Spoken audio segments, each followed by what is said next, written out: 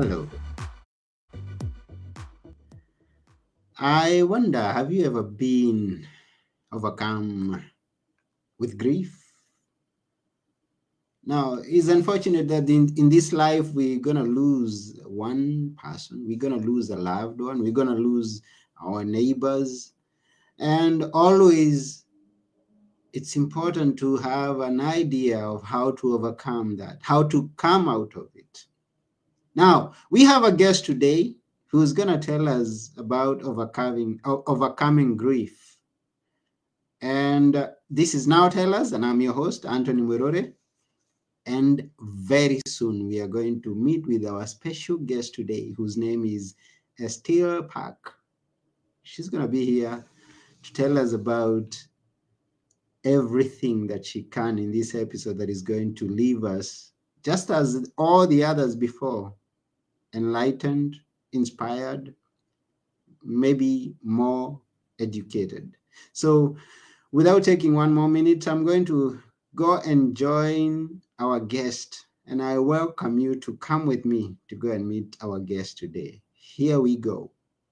This is Now Tell Us, your host, Anthony. Let's go.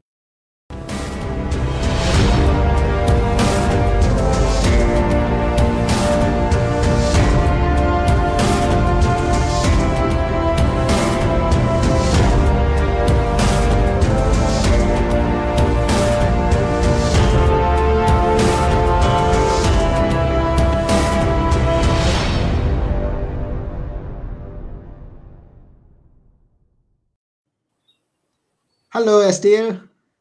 Good morning, Anthony. How are you this morning? I'm fine. How about you? Yes, not too bad.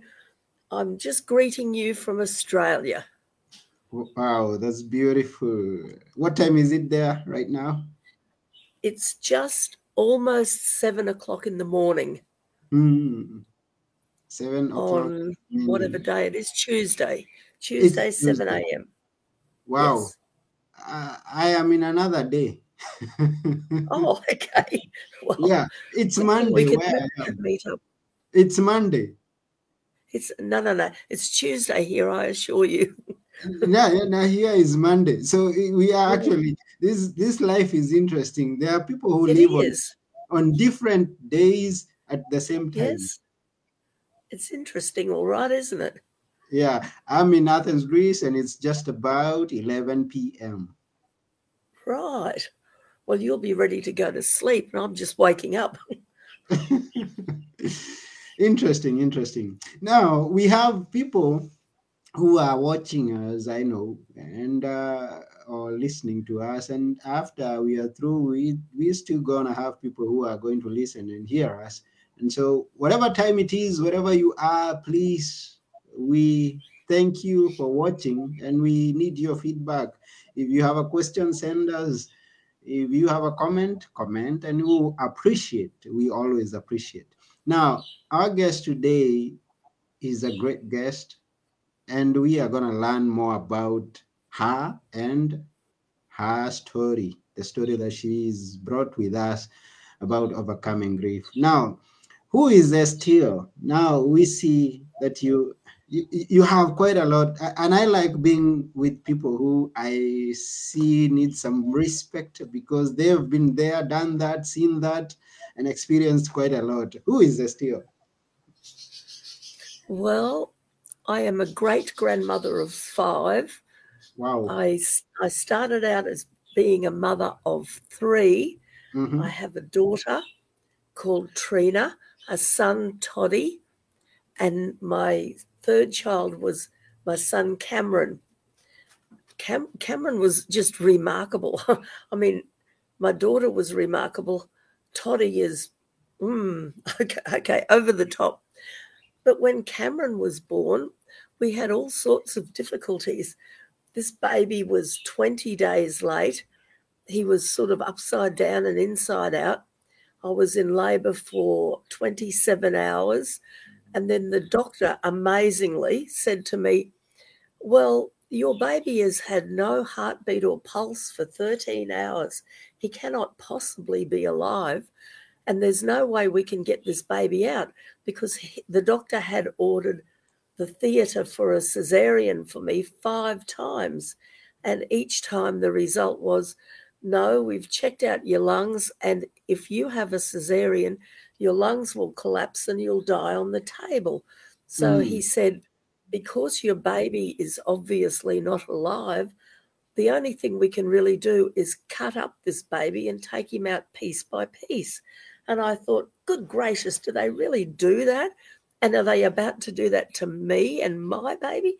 And yes, they were. So I said to my husband, who was there in the labour ward with me, I think you'd better go and ring up the men at church because they'll be having their once a month prayer breakfast, and get them to stop eating their cornflakes and start praying for the birth of this baby. I mean, really, we can't have our child cut up and taken out in pieces. Surely not. So off he went, and he looked very relieved to be able to get out of that room, believe you me. Anyway, when he was coming back, I was watching the nurses because the doctor had put all of the evil looking instruments he was going to use on the baby Mm. on the bench there, and the nurses were velcroing up the doctor's coat, and the doctor had his back to me. And right then, Cameron was born. He just shot out. Nobody was ready to catch him, and he almost landed on the floor. My husband came in, and there's the baby. Well, one of the nurses grabbed him and took him out the back where they unwound the cord, which had been around his neck 3 times. He wasn't breathing, but they quickly gave him oxygen, checked him out, and brought him back. And a very startled looking nurse said to me, "You have a son, and he seems to be all right." So that was Cameron's entrance into the world. But I thought to myself, this kid's not going to just be ordinary. He was born straight into the prayers of those men at church. So we're going to expect something different from this one. Well, you do expect something different from a child that you've just been told is going to be chopped up into pieces. And Mm. here he is in one piece and alive and moving. So I thought, okay, well, right, what do we do with this one? Well, we took him home, and he grew. He was 10 pound 2.5 when he was born, so he was a very big baby. He was sort of the size of a 3 months old on day one. Anyway, he grew, and he managed to reach all of his milestones. And then by the time he was 11 months old, I was waiting for his first sentence, because although I'd missed my daughter's first sentence because I was teaching when she said it, my son Toddy had announced to me at 10 months old, as he lay in his bouncernette and I walked past him, he had said, "Put the fan on 1." And so I quickly did put the fan on 1. But I thought it was such a telling thing, his first sentence, because now he's a multi-millionaire businessman, and he rejoices in having staff who will run around and do everything for his comfort. So "Put the fan on 1" was a great first sentence for Toddy. But then there was Cameron. When he was 11 months old, it was Toddy's 5th birthday, and various people were gathered to celebrate his birthday. Cameron was sitting up in his high chair, and he picked up his teaspoon and tapped the tray of his high chair, got everybody's attention, and declared, "God's not dead." And that's how he lived his whole life. He only lived 14 years, but he lived his whole life proving that God's not dead. So I thought, righto, well, this one is different. He was so different that at age 3, he was about up to my knee or something, little tiny thing. At age 3, he came out of his bedroom, dressed in his pajamas, and said to me, "Mum, why do they do the pictures of Jesus with the nail prints there and there when they are really there and there?" And I looked at him and said, "Are they, Cameron? How do you know?" And he said, "Mum, when Jesus was in my room last night and he held out his hands and he smiled at me, I saw them.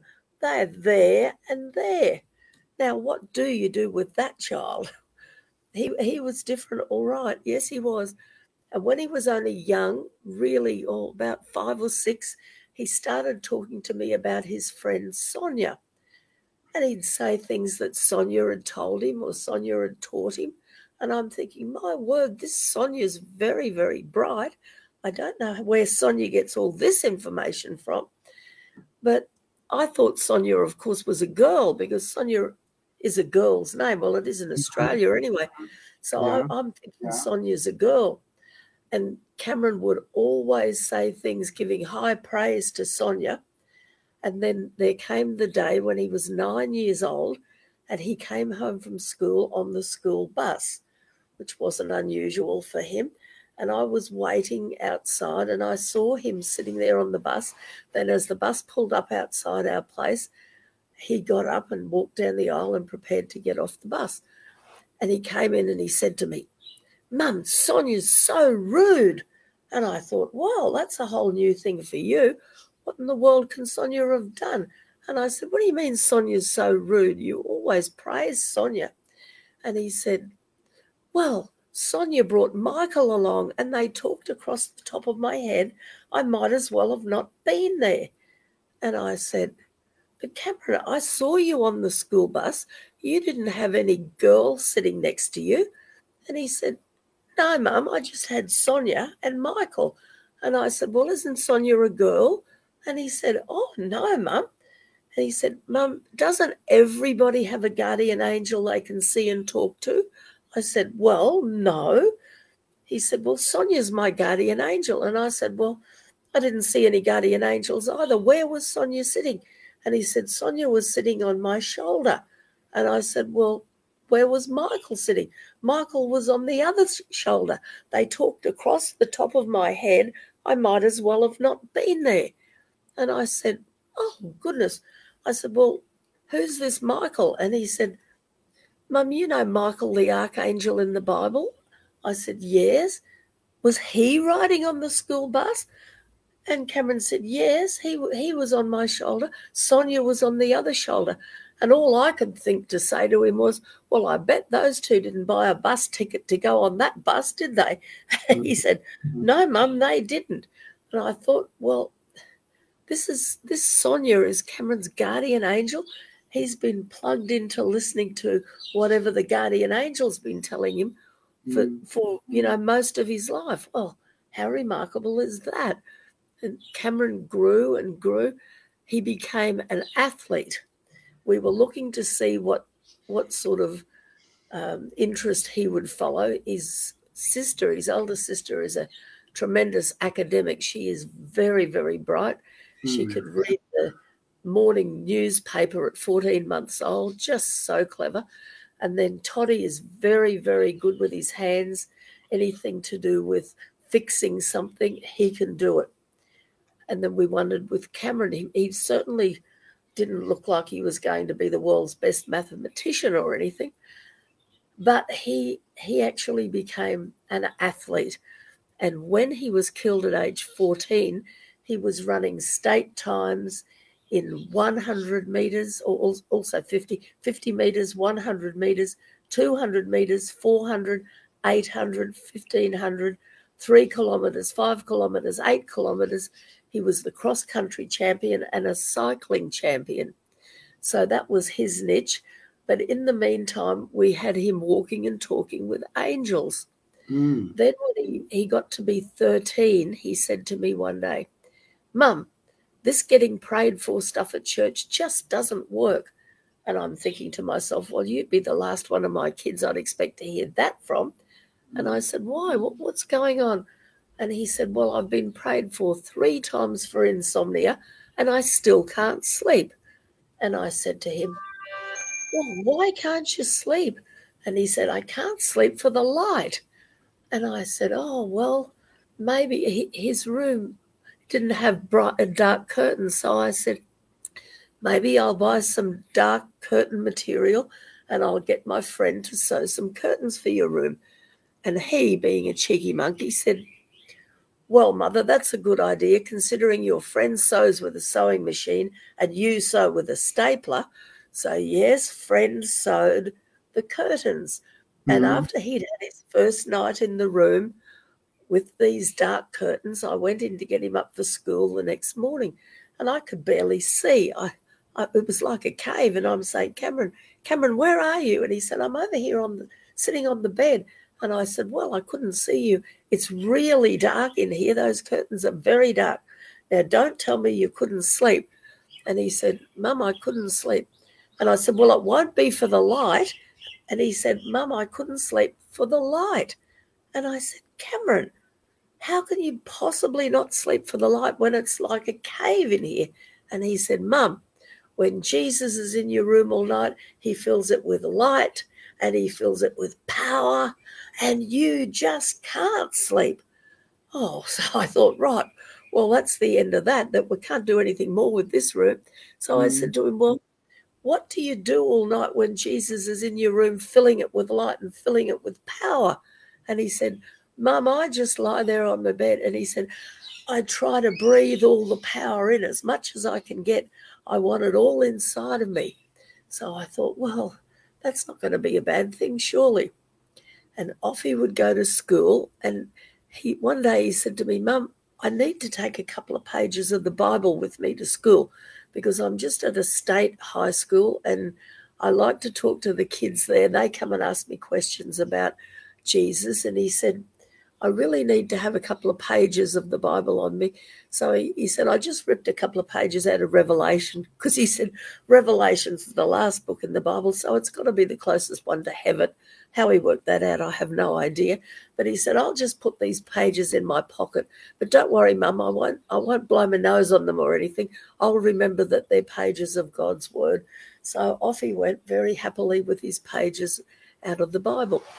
And then he got to be 14 and he was still running like an absolute whirlwind and riding he'd ride his bike 100 kilometres every weekend, and the leg muscles were important to him. He'd always be doing exercises for his leg muscles, and he'd just say to me, Mum, the leg muscles are important. So that was something that I had to remember from Cameron. Then we got to a weekend where we had 3 nights and 4 days at the Sunshine Coast in a resort. And by this time it was February 1994.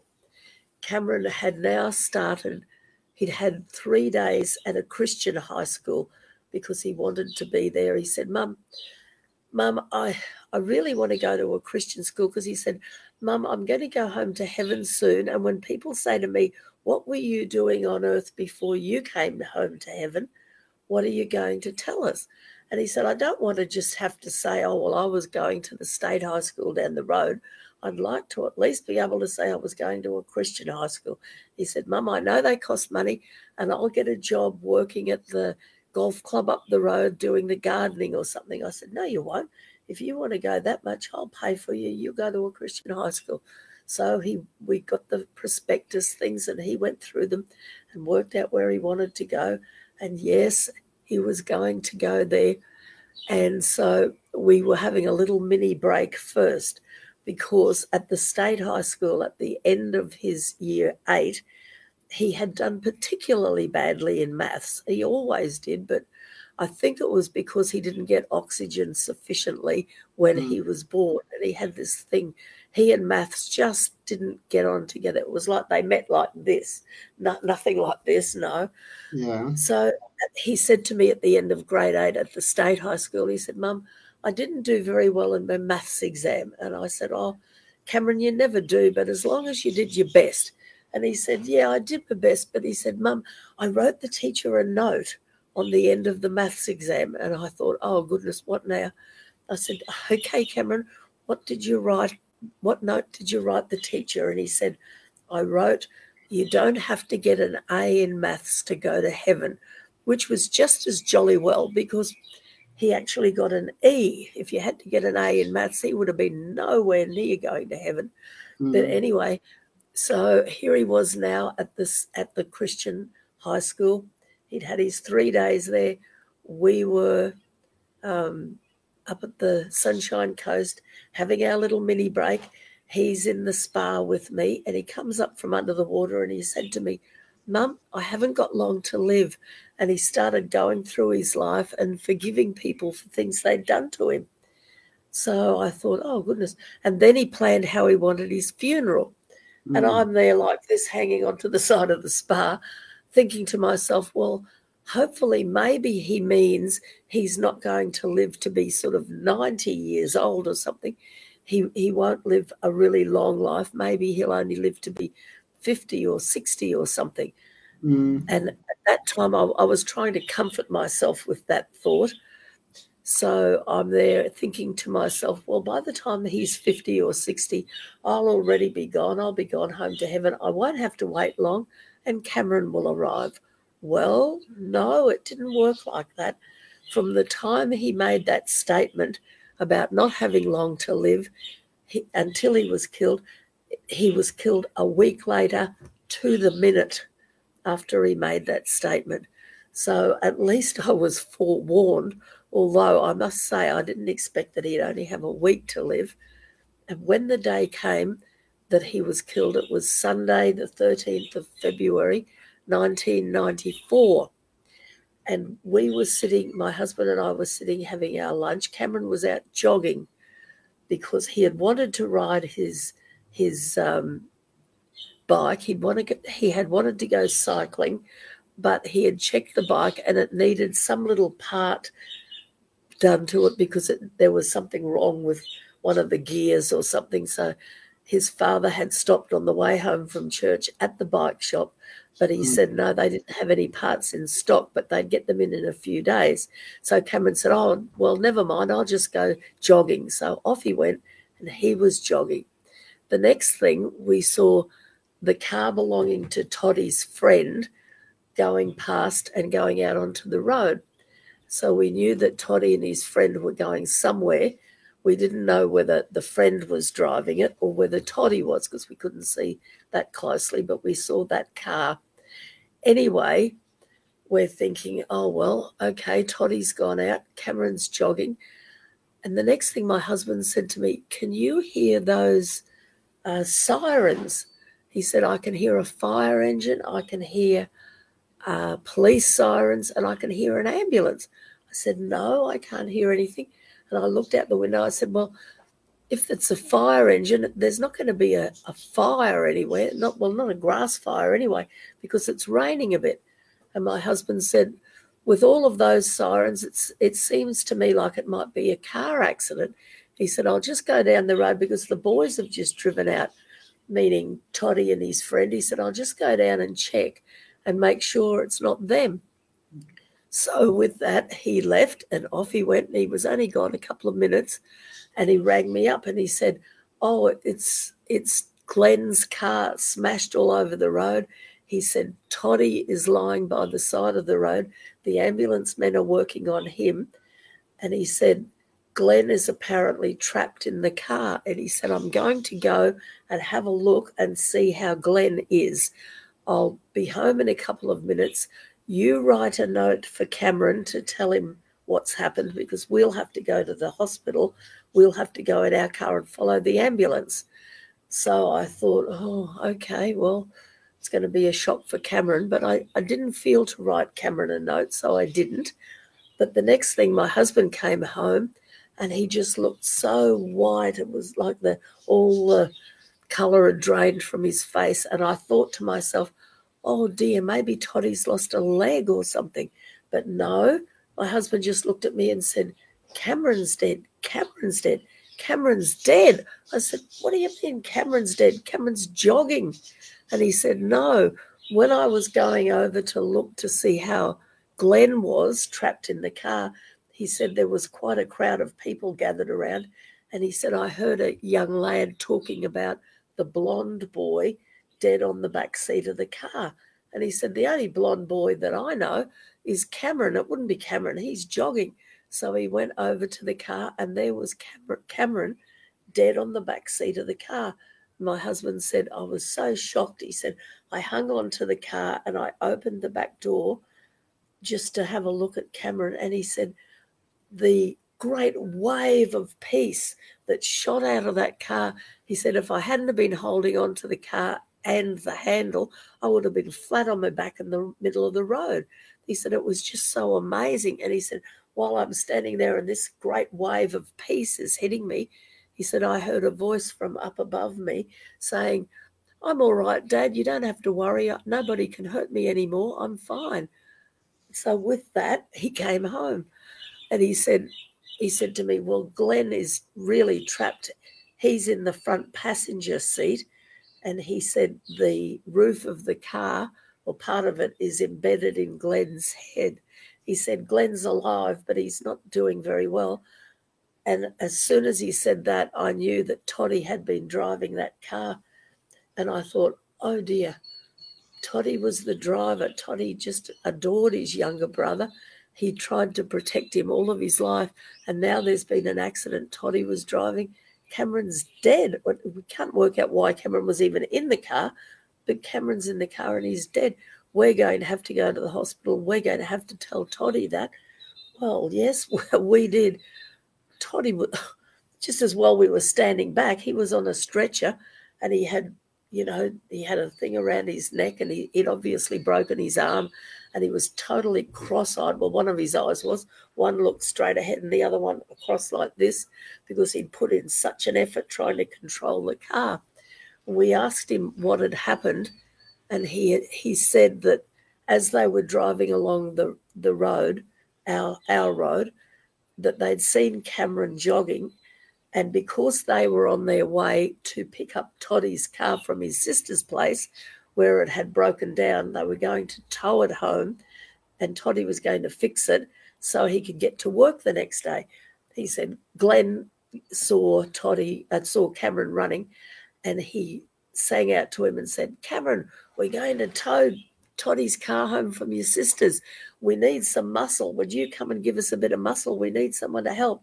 And he said, yeah, sure, and jumped in the back seat.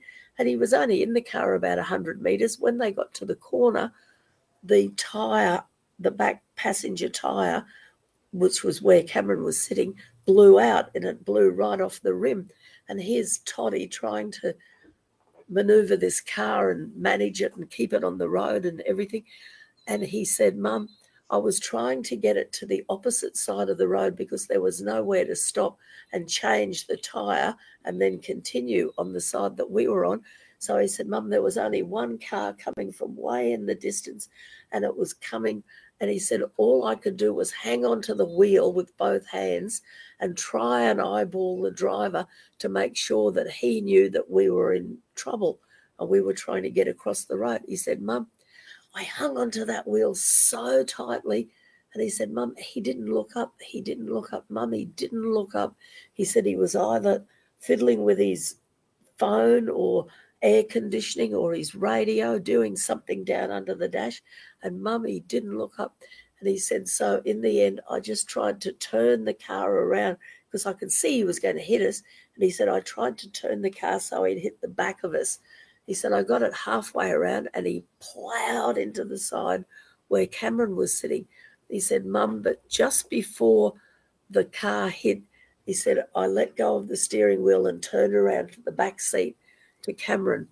And he said, I just looked at him in the eye and he said, Cameron said to me, I love you, my friend, goodbye, and was killed in front of my face. He said, oh, Mum, he said, but not only that, he said Cameron died laughing. He looked at the car and he just laughed. He said he sat there and he roared laughing. And Toddy slammed his hand down on the table in front of me and he said, Mum, no 14-year-old can die laughing. What did he do that for? And I said, think of it, Toddy. Do you think he saw the car coming to kill him? Or do you think he saw the angel, his angel, Sonia, coming to take his hand and take him out of there just immediately before the impact? And Toddy said, oh, Mum, he would have had to have seen the angel. No 14-year-old can die like that. So that was Toddy. Before the car accident, my son Toddy and Cameron, even though he was only 14, and my husband had started the Tribe of Judah, which was a motorcycle gang in the local area. And there were a lot of outlaw bikies and people like that that hung around it. And Toddy, even at 18, would preach to the outlaw bikies, which I thought was quite a brave thing for an 18-year-old who was only 5'7".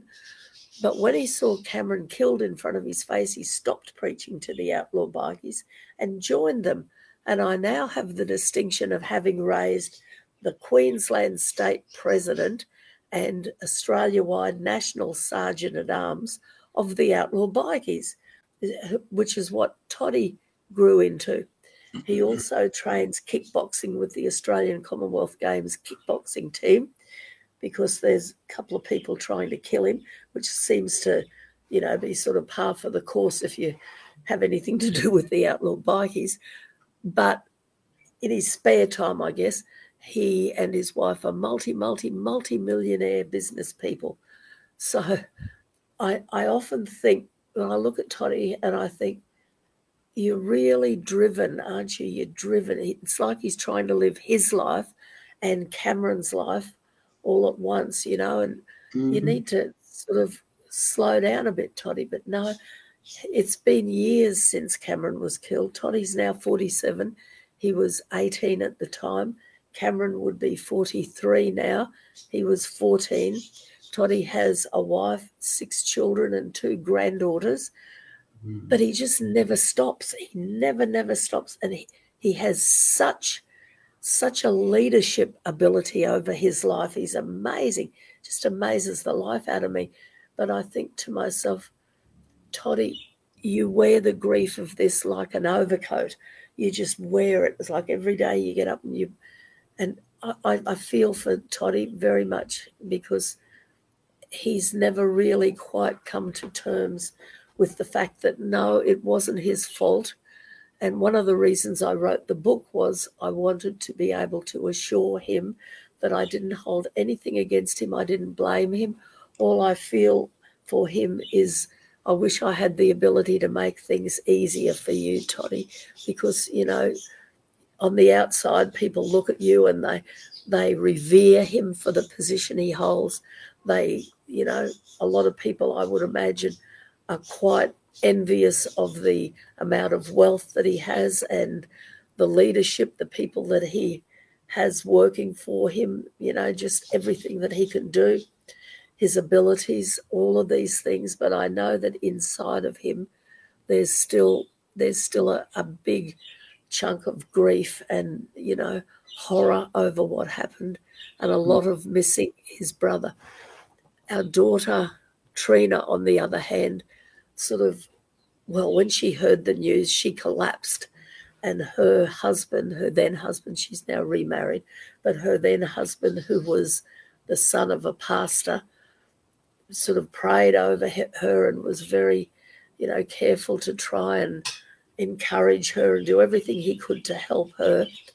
And she misses Cameron terribly, but she's come through brilliantly. She's 51 years old now, and she, until a couple of months ago, had a job running Mission Australia for 2 Australian states. She was in charge for Tasmania, the little island state of Tasmania, and the state of South Australia. So that was a great responsibility for her.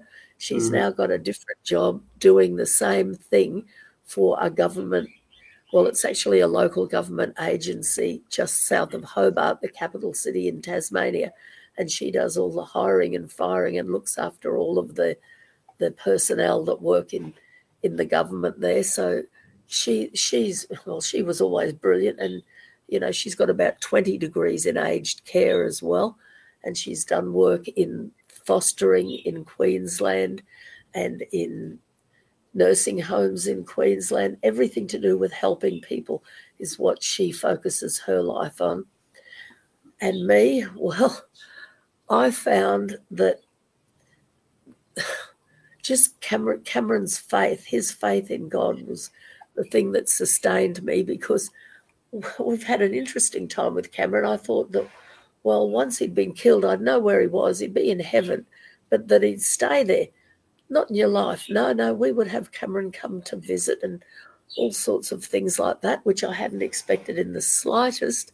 It wasn't kind of, part of any belief system I ever had. I thought that they went to heaven and they stayed there. Mm. No. And I had a vision. I'm not in the habit of having visions, but believe you me, I had a vision 2 nights before Cameron was killed. I was at church.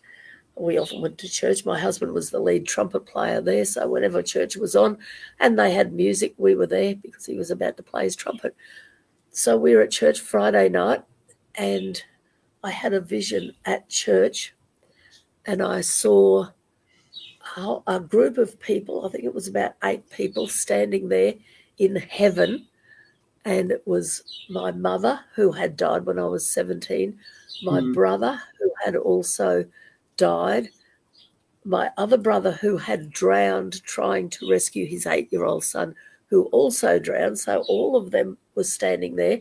And my 8-year-old nephew was hanging onto a dog. And I mean, if you're going to appear in heaven, you need to have a list of things you want to ask people. Because Mm. what did I say? I didn't even say hello to any of them. I just said to my nephew, "Whose dog is that?" And he said, "This dog belonged to your husband. I'm just minding it for him." So I had been able to describe the dog to my husband, and he said, "That was my dog Nippy that I had when I was 9 years old." I said, "Well, I can tell you where Nippy is now. He's in heaven, and my nephew Terry's looking after him." Well, at the accident scene, God showed me, just was like bang, and I saw that same vision again, those people all standing there, because at the accident scene, I had thought to myself, well, this is just ridiculous. What's Cameron doing dead? I'm going to see if I can find his spirit somewhere and tell it to get back into his body and for him to get up and be alive again and run around and be Cameron. Well, I'm there at the accident scene and I'm hanging on to a policeman lest I should drop down in the middle of the road from shock. And I'm trying to discern where in the wide world Cameron's spirit is so I can tell it to get back into his body. But it just wasn't there. And I came to the conclusion that he'd gone to heaven and his spirit had gone as well. There was nothing there to tell to get back into his body. And when God showed me that vision again, all I could do was look at it, because God said to me, and I heard his audible voice say to me, they were his welcoming committee. And I thought to myself, wow, if heaven was standing at attention on Friday night waiting for Cameron and there was a welcoming committee there for him, who am I to call him back? So I said, okay, God, you've got him. He's yours. Enjoy. Just make sure he has the greatest time, which I knew he would. But Mm. then we had the experience where it was about 6 weeks after the accident, because we had to drive over the accident scene to get to the shops or get to anywhere, and I found it really difficult, but it was almost impossible for Toddy. We Mm. decided that we would move and live somewhere not too far away, but where we didn't have to maneuver this accident scene all the time. So we sold our property and we had another one that we were moving into. And I was sort of packing up things and the moving men were coming. And I had remembered that God had shown me Cameron in heaven. And I said to God, that's not right, God. He's not wearing those shorts. When he was killed, he was wearing his black and yellow striped T-shirt and his black jeans. And you just showed him to me in heaven wearing his black and yellow striped T-shirt and his green and yellow board shorts. I know he's not in heaven wearing his board shorts because I washed them just a couple of days ago. I washed them, they got dried, I ironed them, I folded them, and they're in the third drawer of his wardrobe. Mm. And I heard God's voice again saying to me, are they? You won't find them. And I thought to myself, yes, I will. I know exactly where they are. And we went all through that wardrobe. No board shorts, no board shorts, no board shorts. And my husband said, if he's come down from heaven and he's swiped his board shorts, that's one thing. But if he's taken my trumpet, he's in big trouble. So we had a look. No, he hadn't taken the much loved trumpet. Thank goodness for that. But when it Mm. came moving day, and the moving men were there and about to shift that wardrobe, I thought to myself, I'm going to feel like a right fool if they pull that wardrobe out and there are the green and yellow board shorts stuck in there behind it. I would have no idea how they got there, but I'll feel really stupid if they're there. Well, they pulled the wardrobe out, no board shorts, but behind that wardrobe was a wooden cross about this long that Cameron had made. And he'd signed it, he signed his name on it, on this cross. So I thought, wow, he wasn't only remarkable on earth, he's still remarkable in heaven. He's just not behaving like any other dead person I know. Mm. So this was Cameron's story. This was what he did. And when we had his funeral, because he was an athlete, the pastor who was going to take the funeral, or actually his celebration for his life, is what we had. And we did it exactly how he wanted it, how he told me in the spa. The pastor said to me, he said, on Sunday after church, which would have only been like 20 minutes before Cameron was killed, he said Cameron had come up to, the pastor was a pastor of a church of 2,500. So out of all those people, Cameron had come up to the pastor and had said to him, I want to be a preacher. Can you show me how to get started? And the pastor had said to him, will you be here for the meeting on Wednesday night? And Cameron said, yes, I'll be here. So the pastor said, okay. He said, I know you're only 14, but I think you're ready. I'll bring all my notes for you and we'll get you started on your road to being a pastor or a preacher. But on Wednesday, the pastor actually buried him. However, he said that would have been Cameron's last request on earth, that he wanted to be a preacher, and can you show me how to get started? And then we had said to the pastor, will you do his funeral? And he said, yes. He said, but Cameron wanted to preach. Is it okay if I preach at his funeral? I said, oh, go for your life. I said, I think if you don't, Cameron will jump out of heaven and grab you by the throat anyway. You'd better preach. So he said, yeah, I'll do that. And he actually did a fantastic farewell for Cameron, but he also preached, and the subject of his sermon was, who will take the baton of faith from Cameron's hand and run with it? And he did that because of Cameron being an athlete. So the other thing that we found particularly interesting too was that after Cameron was killed, they also had an autopsy, which is usual here if somebody dies unexpectedly. And so there were all sorts of results to the autopsy, but the one that intrigued me was that the person doing the autopsy reported that Cameron's left leg had been dislocated in the accident, but when he got to do the autopsy, he said the strength of his leg muscles had pulled that leg back into place. And I remembered Cameron saying, Mum, the leg muscles are important. And I think he would have been hugely Wow. proud that his very, very good leg back into place. Yes.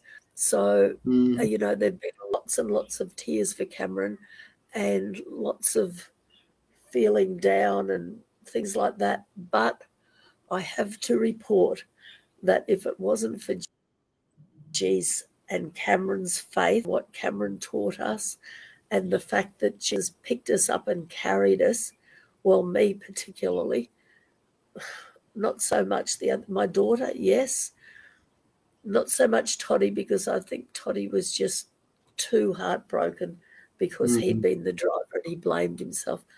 My husband has found it very difficult, just very difficult. But because I walked with Cameron through his life, and I was the one that he came to when he walked and talked with Sonia, when he, saw visions of angels, when he did all of this sort of thing, I know that it was Jesus, it was God that just picked me up and carried me through it. So it was like that poem about the footsteps. Where were you when I was going through all this? Well, there were two sets of footsteps, and now there are only one, because I picked you up and I carried you. I Mm. have also had the remarkable experience. It was only a couple of weeks after Cameron had gone home to heaven that I was standing in church. Well, the whole congregation was standing. We were all singing. And suddenly I felt Cameron's presence beside me on my right-hand side. And he was ever so much taller. I couldn't see him, but I could sense that he was ever so much taller than he had been on earth. And he'd been quite tall. He had been taller at Mm. 14 than Toddy is at 47. So, and Toddy still has size 7 shoes, and Cameron at 14 was wearing size 12. He was going to be well over 6 feet, but here he was. He would have been about 7 feet standing beside me, and I could feel the weight of his left arm down across my shoulder and down my back. And I heard him say to me, "Mum, take one step with me." Well, one step was all I could take because there was a row of people in front and a row of seats. So I took one step and I find myself standing in heaven on streets of gold. Well, wasn't that a shock? I didn't know where I was going with Cameron with the one step, but that wasn't what I was thinking. I'm Mm. standing there and I'm seeing Old Testament saints, people from the Bible, coming towards me from the left-hand side, and they were all singing, "Lift up your head to the coming King," which is what the congregation in our church was singing at the time. Then I looked to the right, and there were people from current times in current clothing, current and as of 1994 anyway, they were coming along, thousands of them, and they're all singing "Praise is the power of heaven," which is what the congregation had begun to sing then. And I'm looking at them and I noticed my mother in the crowd, and she actually acknowledged me as I stood there by the side of the golden streets. And then the two groups were meeting up and going through a large, large gate into an auditorium of some sort. And Cameron said, "Oh, let's go in, Mum, and see what they're doing in there." So I thought, well, I'm hardly going to have a fight with him in the middle of heaven and say, "No, I'm not going in there." So I thought, yeah, we'll do that. So we went in, and there was everybody in there, just hundreds of thousands of people, and they were all singing what the church was now singing, which was Majesty. So I'm thinking to myself, my goodness, I'm glad I'm hanging onto the seat in front of me, because if I ever heard those three songs sung again in that order, I'd be on the floor, and I would have been on the floor. So I'm standing there looking, and the auditorium had banked seats. They were going up so that those at the back were much higher and they could see over the people in front. And I'm looking, thinking, well, where are we going to sit? I needed two seats beside each other, and that was really difficult to find. And as I looked right up near the rafters, there were angels all around, all dancing, and they had long robes on, mainly a sort of a whitish colour, but some had different coloured clothes on, and they all had sandal looking things on their feet, and singing and playing trumpets and all sorts of things, a lot of noise going on. And there was God and the throne, and there was sort of like, it was kind of like smoke coming up from the throne. Well, it wouldn't have been smoke, but that's what it looked like. It ended up, God told me, that was the prayers of the saints on earth coming up as an aroma to his face. Mm. Anyway, I'm looking, and I did see two seats way up near the rafters. And as I'm thinking, how in the wide world are we going to get ourselves up there? We were there, Cameron there, and I'm there beside him. Well, all of my looking for seats, we didn't sit. When you're in the room and God's in the room, you're either standing or you're flat on your face on the floor. Well, we chose to stand, because if we were flat in our faces on the floor, we might miss something. So that was just amazing. And I actually saw people coming in carrying big sort of serving dishes, trays rather, and they were silver, and they had all the smoke was rising from them. And God said, "Those are the prayers of the saints coming up to me from heaven." So I Amen. thought to myself, wow, one day Cameron's going to be doing that. And yes, I was shown again some weeks later, Cameron coming in with the silver tray and all the prayers coming up from the church. So it's just been an amazing time. Just, I Mm-hmm. mean, yes, grief, yes, but I look back and I think, oh, really, if it hadn't been for Cameron going to heaven, there'd be so much that I would have missed, just so much. And I'm reminded of the Bible verse that talks about a seed dying and falling into the ground and a tremendous harvest coming up, you Mm. know. And Cameron's life has been like that from the Wow. day he was born as this supposedly dead baby who was to be Mm-hmm. chopped up. And, even now, even Sunday just gone when I was at church, my husband wasn't there because he's very ill at the moment. He's very ill. He was Sorry. at home, and I was at church there. And for the first time in that church, because we've moved house again, and I've only been going to that church a year, and I've Mm-hmm. never ever felt Cameron's presence in that church until Sunday just gone. He was up on the platform. Couldn't see him, but I could sense him there in the middle of the platform, about still 7.5, 8 feet tall, holding his hands out like this and just looking over the whole congregation and smiling. I thought, oh, it's a pity your father wasn't there. It's a pity your father wasn't there playing trumpet, but he can barely breathe. So for a trumpet player, that's not going to work, is it? But it's been just such a remarkable journey, such a remarkable life. And I really, it's not just now that it's been 28 years. It's been like this for quite some years. I've been, yes, miss Cameron terribly. Yes, lots of tears for Cameron. But yes, grateful, just grateful and thankful to God for Mm. his provision for me and for his his mercy, the way that he's carried me, the way that he's helped me, lifted me up when I've been feeling down, just sort of been everything to me. Otherwise, you know, I can see myself being under the ground too, and sitting up there with Cameron, and Cameron saying, Mother, why in the wide world didn't you go on and live a happy life? Surely you would have known I was having the best time, you know. So I'm still here, and I don't intend being anything but happy and thankful and grateful throughout the rest of my life, because I know that one day I'm going to end up in heaven with Cameron too, and the Mm. reunion we will have will shake the planet. Amen. Yes, that's Amen. Cameron's story. Yes, That's it's got me. Cameron's story, and as you, listener or viewer, you can tell that Estelle is a storyteller. Now, that story is in a book and much more. If you would go to Amazon and search for One of the King's Men by Estelle Everingham, I thought I Yes, hope I said it right. yes, you did. That's the story. Go get the book, read it. Wow, such a story. Such a story. I have no Yeah, words. yeah. Yes, then you are It amazes me still. you are a great storyteller. You have great memory. Oh, yeah, yeah. Hmm? Actually, when I wrote the book, Toddy came one day and I was in the middle of writing. It only took me 5 weeks to write it. I just sat down. It took me 9 months to get the first sentence. And I knew, because it was all inside of me, I knew that once I had the first sentence, it would all just pour out, which it did. Wow.